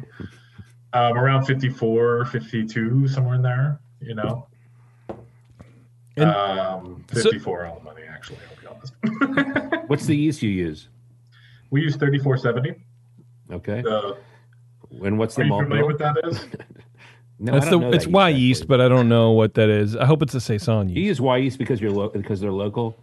No. So, okay. No, Sean. Let me tell you something, sir. Sorry I'm having to do this. But so Y yeast has a yeast called 2124. I don't know the White Labs number on it. BSI just calls it 34.7. Feinstefan calls it 34.7. You can get Saf Lager, it's 34.70. It's all the same. Right? It's all the same yeast. Okay. Imperial, I think, calls it global. Those suppliers would not say that, actually. No. I don't care. I'm just going to tell you what it is. It's all the same yeast. This is a firm bitterness Czech Pils, man. I've never had like a real Czech Pils before, but reading about it and hearing about it, I can imagine that this is what it is. That is a firm, sharp, bitter backbone. See, that was my reaction when I had that beer as well. But again, it dovetailed quite similarly to like having Pilsner Urquell in Prague, which was like, I mean, it was like, oh my God, you get it over here and it's flabby. It's not as bitter and it's like, it seems maltier and it's falling apart a little bit.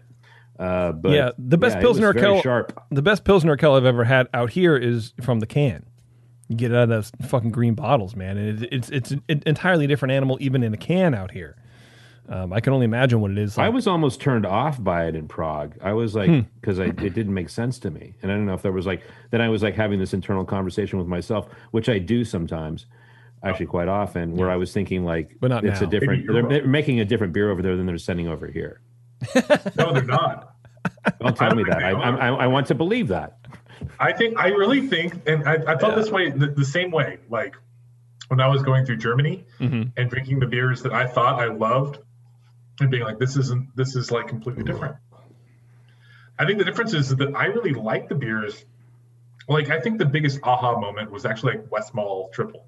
Remember having that in like Bruges and being like, holy shit, this beer is bitter as fuck. It smells like hops. Yep. Like, I don't remember I remember it being so sublime having it at like Browers in Seattle. And over there, it's like a totally different experience.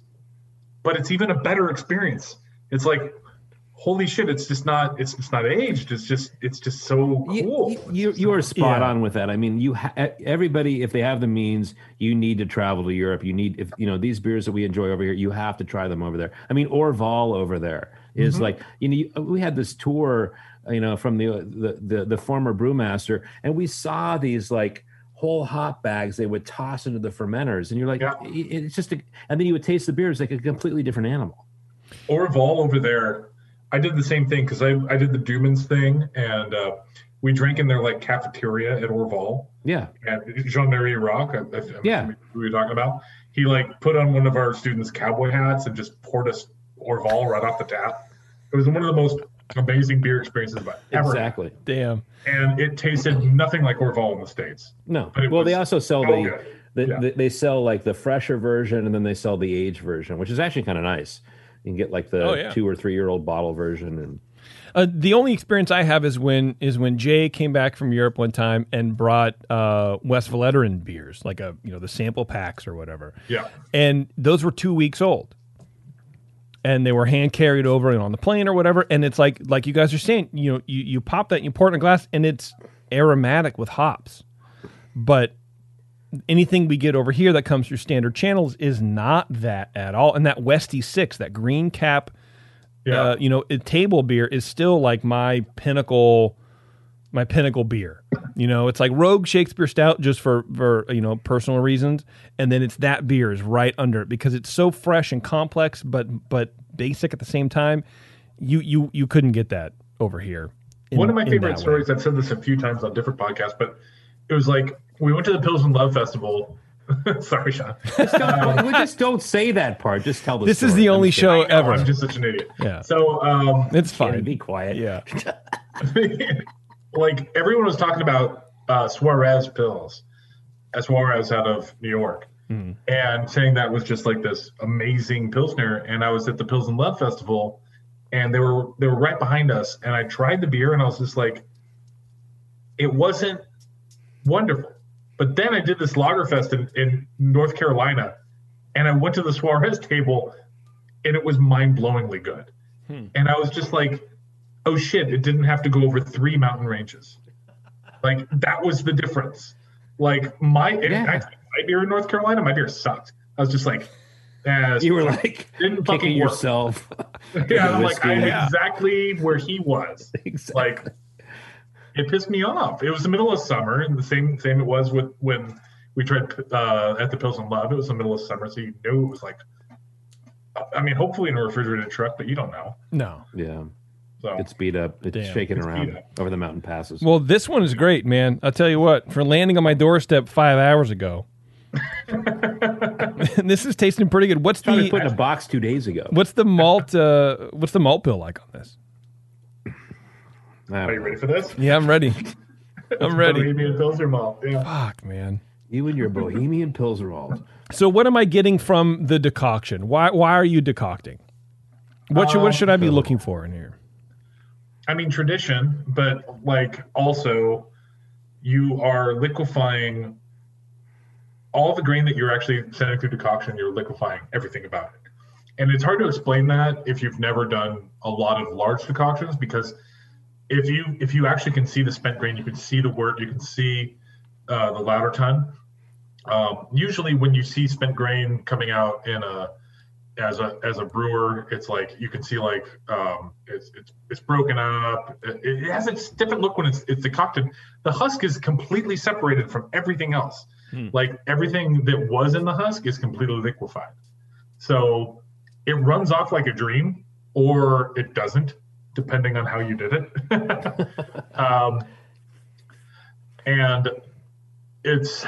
And you get some color. You get a lot more color if you have a direct fire system. We don't. So we add a bit of color malt just to get the color there to make it look more like Pilsner Urquell. It's like a 1% of Cara Bohemian. Okay. So I lied when I said it was just. See, and this is gotcha journalism. I knew that about you, and I wanted you to say it. You played yourself. Chris Hansen is coming in right now through the door. Anyway, if you can like just think about like all the starch, the amylopectin, amylose, and then all the proteins and everything else, beta glucans, everything, all that building block cell stuff of the husk, just melt it and make it all liquid. That's what decoction does. Okay, so, but it was done in back in the day when I was born, because there wasn't a way to step mash in a single Jesus tank. What to do? Hey Jesus, what do we do? Exactly.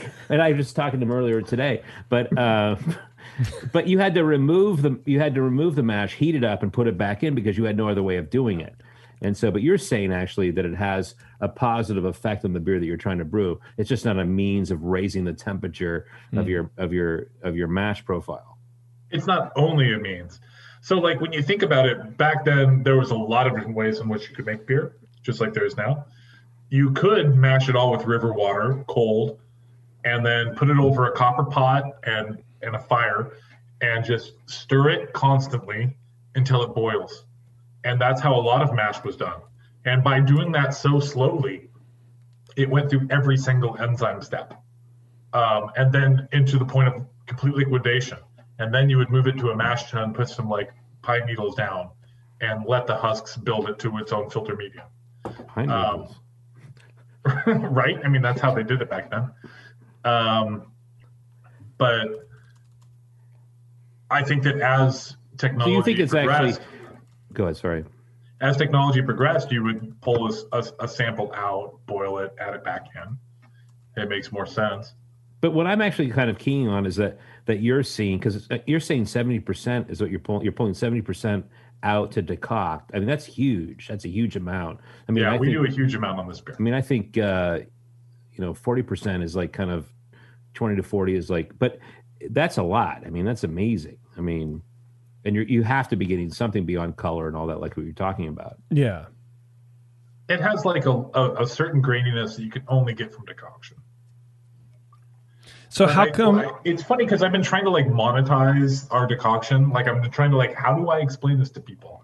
Like we do it, but like, what is the real point? Yeah. And how do I sell it? It's really, really hard because like, I'm not trying to just sell it to people. Like I'm like, oh, we do this thing. So you want the graininess? Why do you do it? I'm like, nah, I don't know. You know. Like, well, so how did you decide on 70%? Why not like 40, 20? I mean, why we so try much? a lot of different ways to do it. With CZ, with the Czechoslovak, it was literally just, I talked to somebody in Czech Republic and they kind of said, this is the way that we do it. And I said, oh, I'm going to try it. And then I tried it and it worked. Because I think with like Kirin Ichiban, they do like 25 to 40. Don't ask me why I know that. But it's like, why do you know very that? Low. It's a low number. And so I think that, but they're also making, well, it's their process. But I think that, I don't know, when you're saying graininess, do you want graininess in that beer? I mean, isn't the whole point of doing that is to avoid those sort of harsh tannic, tannin flavors? Well, here's the question: does it taste harsh and tannic? No. Well, I don't know. I have a cold JP, IPA in front of me. No, it does not. Is it? No, it's not? it's very smooth and complex. But you said yourself that it tastes grainy. Yeah. I mean,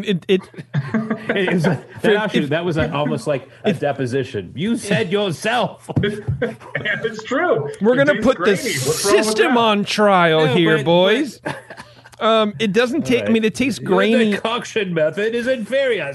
It tastes. You're using 70%. I can't even believe it. I may be a simple country brewer, but it tastes a cigar with a big ash thing on there, like distracting the jury. It tastes. I remember Matt Brindleton when I worked with him. He was like a very scientifically minded brewer, and I always loved him because he was always just like, "Well, proof's in the pudding. Let's go find out what it is." And you think it's too grainy because you did this processing? Well, let's go taste it. Does it too grainy? No. Okay, moving on.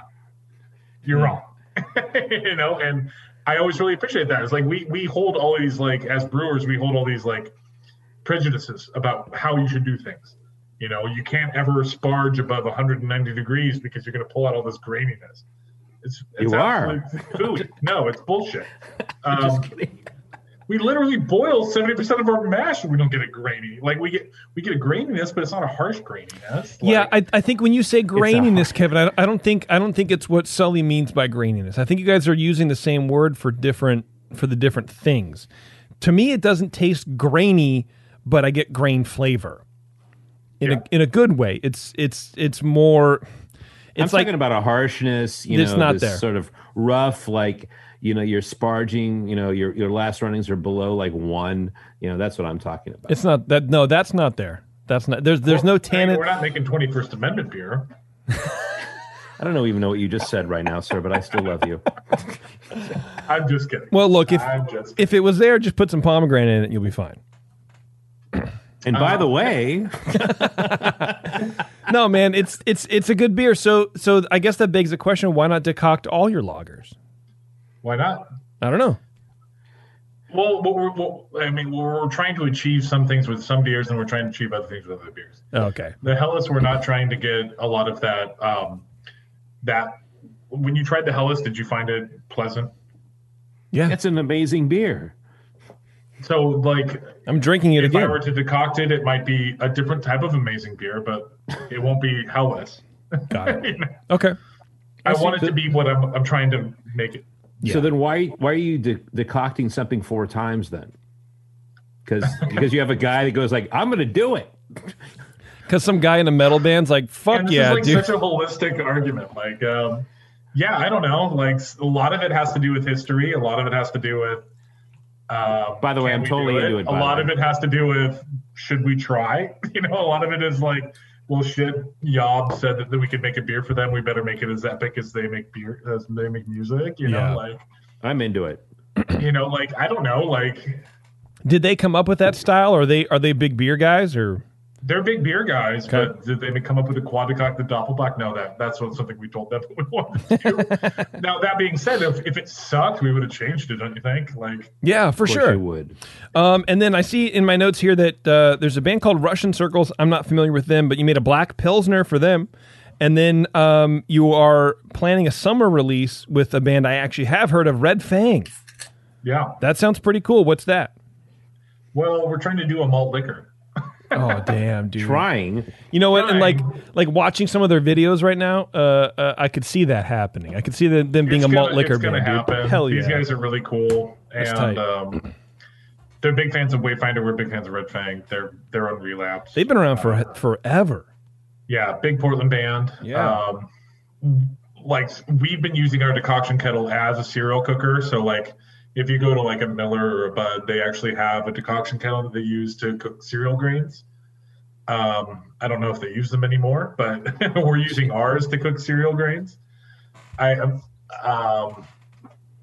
we're doing corn, rice, all sorts of stuff, and so we're trying to make a malt liquor. We're going to put it in 19 2-ounce bottles, and I think it's going to fucking fly. Damn. Bottles, really? I think so too. I'm sorry, cans. I'm sorry. Cans. That's right, cans. Keep going. That's Sully's catchphrase on this show, by the way, Kevin. I don't know. All right, settle down. Jesus. Keep going. All right. Well, I just cracked the last beer we have, which is the Relapse Cold IPA. Now, I don't know what this means, but you and Sully have been talking about it like on the breaks, like this is the most common thing ever. So please clue me in. What is a cold IPA? So our whole attempt to this was we wanted to make a beer that was not an IPL, but would fill that kind of hole. I didn't want to make a beer that was... So what's an IPL, by the way? What is an IPL? It's... India Pale Lager. You keep on pushing me to try to be controversial. But I deal with IPL. All I was doing was like I just wanted people to know what that was because there's neophytes here. India Pale Lager. India Pale Lager. So I have a deal with IPL. I don't really like the term IPL. I hate it, by the way. What's that? I don't like it either. Keep going. I don't like it because I feel like most of the IPLs that I've ever tried, and I'm not saying all of them, so I'm just saying a lot of them, is brewers that are used to making IPAs saying, hey, what if we fermented this with a lager yeast? Exactly. Instead of a lager brewery saying, what if we made what is amazing about IPA with our technique? That's what I want cold IPA to be. Another thing about IPA that I'm going to say is the term IPA doesn't really, to me, mean it's from India. It doesn't mean that it's pale, and it doesn't mean that it's ale anymore. It all really the word IPA means is that it's hoppy as hell. It can be an India white, or it can be a Belgian IPA, it can be a black IPA, it can be an Imperial IPA, it can be all of these things. So for me, cold IPA means crushable, easy drinking, Western and West Coast. And how we achieve that is by using high adjunct, using lager yeast at warmer temperatures, or using Chico yeast, or using Kolsch yeast at cooler temperatures, trying to get the yeast character low and the hop flavor high, and also getting the caramel malt gone. So it's more like a malt liquor, super clean, super dry, super hoppy American IPA. Yeah, but I think malt liquor actually kind of like takes people to a place that maybe you don't want them to go.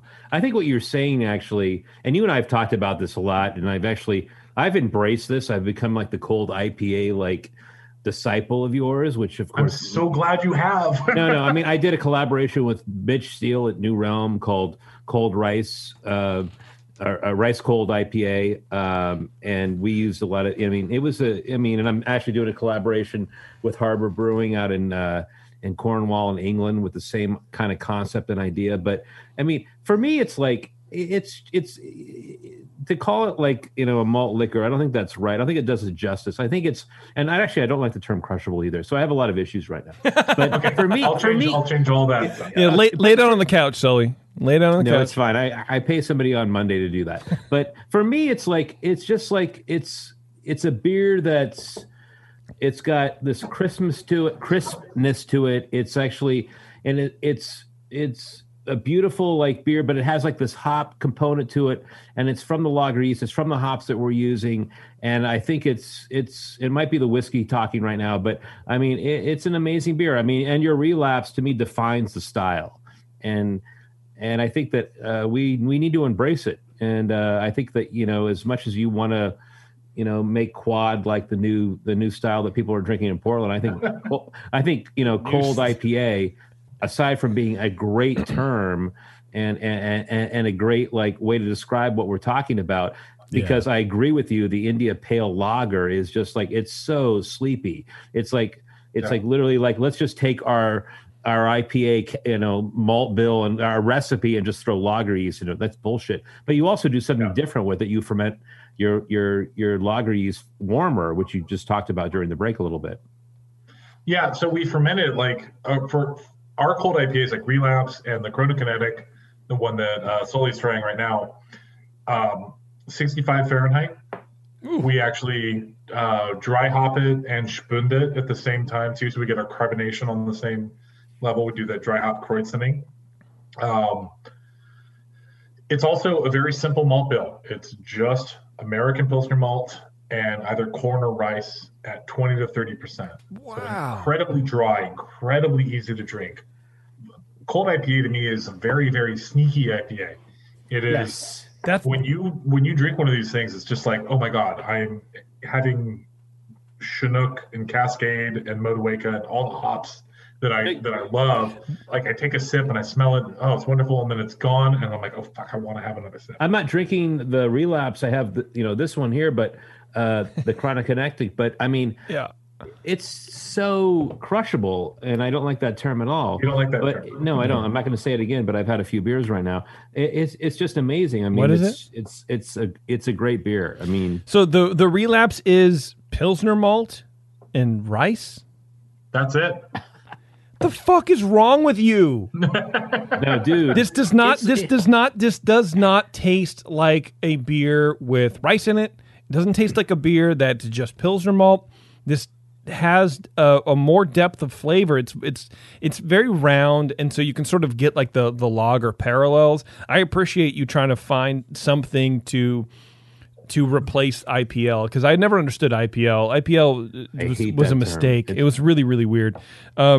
But this is very, very interesting. I mean, I'm not an IPA guy. This is 7%. This is out of my wheelhouse. But you would never know it by drinking it. You're gonna be okay. I'm gonna be fine for sure. My wife won't be, but I'm gonna be just fine. That's right. Honey, I'm drinking again. Here we go. My back hurts. You're calling in sick tomorrow. But you know what I mean? Like if you gave me this to go, here, dude, try this, I would go, wow, this is a lager with like crystal malt. But it's that's. You think that there's like it tastes like there's crystal malt? No. I didn't mean that. I forgot who I was. Holy shit! I forgot that you're very analytical about it, which I appreciate. I didn't mean it like it's like, oh, there's crystal malt, but it's like there's enough body and there's enough malt to kind of carry the hops and sort of carry everything around that. I wouldn't know that it's basically fucking Pilsner malt. I would never have guessed that. I would guess that there was some other sort of body enhancing malt going on. Well, so here's the controversial thing. Yeah. Rice has flavor. Corn has flavor. It's not just it is I agree with that. It is a cereal. Like it is like barley. You're right. It does have flavor. Even though American malted barleys are grown to be absent of flavor, whereas European and I'm literally this is going to be my hot take. The American Malted Barley Association has been pushing for less flavor, more extract, whereas the European counterpart is saying no, we need to keep making all malt beers, so we need high flavor. Are you ever gonna? Go ahead. Sorry. Go ahead. No. You go ahead. Sorry. I'm just trying to say that, like, I'm looking forward to when craft has a bigger influence on the Malted Barley Association on what gets grown in America. Yeah. Because malt right now is kind of boring in America, and I think that you can see that in craft brewing, in that where's in the last 20 years, where's all the flavor coming from? It's coming from the hops, never coming from the barley. It can, and it should be. That's true. Are you ever interested in playing with like heritage corns? I know that's sort of the new hotness in like distilling, or like the Red Butcher, or whatever. And I've seen it a little bit in craft here and there, but I feel like it's so hard to get that not everybody really does it. But are you into adjuncts? Very interested in it. Okay. I don't have a Connect. I was curious. If there's any Connects out there, anybody want to sell me some corn or rice? I've been actually trying to find bits and ends of rice, or what they call brewer's rice, from anybody. I can't find it. Right now, like our rice producer raised their price by 20 to 30 cents per pound. What? And it's like it's considerably higher than Maris Otter. So I'm just going to corn now because rice is too expensive. You should talk to Grant Johnson, who used to be the head brewer way back in the day before I even got involved in brewing at Marin Brewing Company. He's in Wisconsin. He would make a wild rice IPA and all that. I mean, he was all about the rice. But there all actually are craft maltsters out there that are actually giving us, like, you have what's the one in Alameda? I'm drawing a blank right now because I've been drinking whiskey. Admiral, thank you, sir. And there's there's one in Colorado. I mean, you have them up north. You have Sargent. Eric Youngren's working right now. See, I don't need malted rice. I need rice because I have a cereal cooker. I can cook it myself. But you were talking about craft malt, though. Oh, totally. Yeah. I'm sorry. I didn't know you changed the subject from rice to malt. No, I'm jumping around right now because I've been drinking whiskey. But what whiskey are you drinking? The point is that, I mean, so, there is rice out there. There's wild rice that has amazing aroma capabilities. And so I think you have to find that. Yeah. I'm looking. Anybody give me a hint? Kevin at wayfinder.beer. Hell yeah, dude. Crowdsource this shit. Ryan in the chat asks, pills and rice in a single infusion temperature with 2 question marks. So I guess what's the mash temperature? Obviously, we don't do single infusion temperature because we don't do single infusion on anything. Okay. However, cooking rice for like raw rice is a complex beer thing. And so I would not suggest that. If you're a home brewer and you're trying to make a beer with rice, you probably want to use a processed ingredient, like either a flaked rice, like I think Breeze makes a flaked rice, or use like a rice sugar, like a rice sugar syrup. Okay, and he says any dextrose. Do you add dextrose in there? Corn dextrose. We use a flaked rice actually in El Sully. Yeah, don't worry, Kevin. I'll beep that out whenever he says it in the pod, so don't worry about it. So we'll usually use a flaked rice at Wayfinder too, but then we'll boil it as well. Okay. Because we found that a lot of the flaked rice product that we could get was not pre-gelatinized. That we would try to cook with it, and it wouldn't pass an iodine test. How are you doing that? You're just pulling it out and boiling it, like up. I mean, what's the temp? The temp of the decoction. The rice cooker. What are you pulling it out at? Well, we mix it at 55 degrees Celsius, and then we do a gelatinization rest at 77 to 80, and then boil it for 30 minutes, and then add it back as a decoction. Is that appropriate, Sully? Do you approve? No, I just actually was picking his brain. But go ahead. Okay, all right. What are you drinking right now, Kevin? I'm having a Heater Allen Märzen. Oh, God damn it. You're living my life, dude. How often do you use that yoga hook there on the back shelf? On the right there. What is that? Never. I need to get rid of it. I thought it's like a back rubber. It's kind of dumb. Ryan, what's up, brother? Ryan says hello. What's up, yo? Hello, Ryan. Ryan, I can't wait for the vaccine to come out and the pandemic is over, so you can DD for Sully and I as we drive around in the back seat hugging. So what he just said is that he can't wait for you to the pandemic to be over, so we can hang out together. Oh, yeah. Yeah, that's exactly what I said. Don't worry, Ryan. I'll text you later. He'll text you later. Yeah. They have a special relationship. We really do. It's a very sensei, kind of a thing, man. No, that's for tomorrow. Don't do that. Sorry, I was parenting there. Oh, don't do that. Never parent, man. Parenting is weird. Kevin, thanks, man. You know what? I'm gonna say you're like my favorite guest in recent memory mainly because you sent Pilsners. And loggers, and I really, really appreciate that. You're welcome. But also, man, you have a lot of knowledge. You're doing some cool stuff up there, man, with a lot of this decoction and all that kind of funky stuff, man. And, I have to tell you, it's good to see. I'm having the hidden hand, which is a black lager, or Schwarzbier, I would imagine. This guy's the real deal. I mean, turn your mic off right now, Kevin. But he's doing amazing things, and you have to get up there. Yeah. You have to get to Portland. You have to go to Wayfinder. You have to see what he's doing. The whole plant there, the whole experience, the food, the look, the feel. You will not be disappointed. No, it's definitely not. Absolutely wonderful. I'm actually it's only 10 hours away from the Bay Area, by the way. I'm actually a little upset that I didn't know about it last time I was in Portland, but it's just a quick that's jaunt. on me, man. It's a quick jaunt. It's definitely worth it. Kevin, so it's Wayfinder.beer is your website. That's right. Thank you very much. I appreciate it, man. Again, lot, this has been really cool. Sully, thanks for hanging out. Yeah, it's Coming been great. I think I've actually had more beer on the show than I have in a long time. So thank you very much. Nice. I got you. You got me. Before we get out of here, Sully, you want just to hear the quick feedback, the only feedback that we have in the last 9 months? I want to hear the feedback, yes. Let's keep it positive. It's from Paul from the Sunshine Coast in Australia. He says, "Hey, BN crew, I've been following on with the COVID versions of the BN, and it's been great how well you've adapted.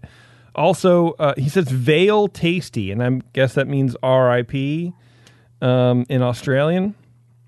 Vale? Yeah, R.I.P. Tasty. Yeah, keep going. Man. I'm writing following the last Brewlosophy episode. It was great to hear all the insight and homebrew chat. I have, after around a year and a half, pulled out my Robo Brew, which is the Brewzilla, which I have, and I'm going to use hopefully this weekend, and knocked up my first beer for 2021. Thanks for the inspiration. JP, give it a lash. It's fun.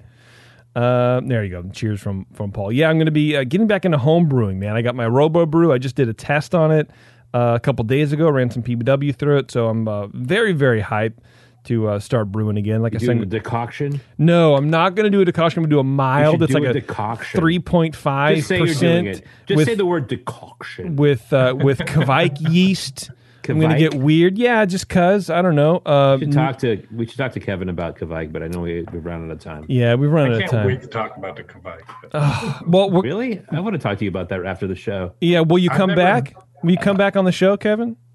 I would love to. Really? Because I would really love you to. Only if I can put down craft brewing from the 80s and 90s more. Yeah, what? Absolutely. That's what I started. Shut up. Don't you think I was putting you down? I wasn't trying to put you down, but I felt like I was, and you're getting mad at me. It's fine. I'm not mad. I love you. Well, lumping in Sully with that is just a bonus. It's fine. I'll take it. All right. Thanks a lot, everybody, for tuning in. Thank you, Facebook folks, to hang out. Thank you, Facebook. And, whatever. Chris Rogers is in the chat talking to you. Kevin wants you to come out to Newport, and Ryan is loving you. So there's a lot of people going on in the chat. A lot of love. Yeah, a lot of Wayfinder love. All right. Cool. Thanks a lot, everybody, for tuning in. If you want to leave us some feedback, it's feedback@thebrewingnetwork.com. That's kind of what we do now. So give us feedback and, come hang out with us whenever we do some shows. We got some cool shows lined up for you coming up in February. So take it easy. Take care of each other. Wear a mask. Stay away from everybody. Support your local craft brewery because we all need some love right now. All right, everybody. Take it easy. JP's an asshole. Justin's a nice guy and winning the race. JP does great as his charity case.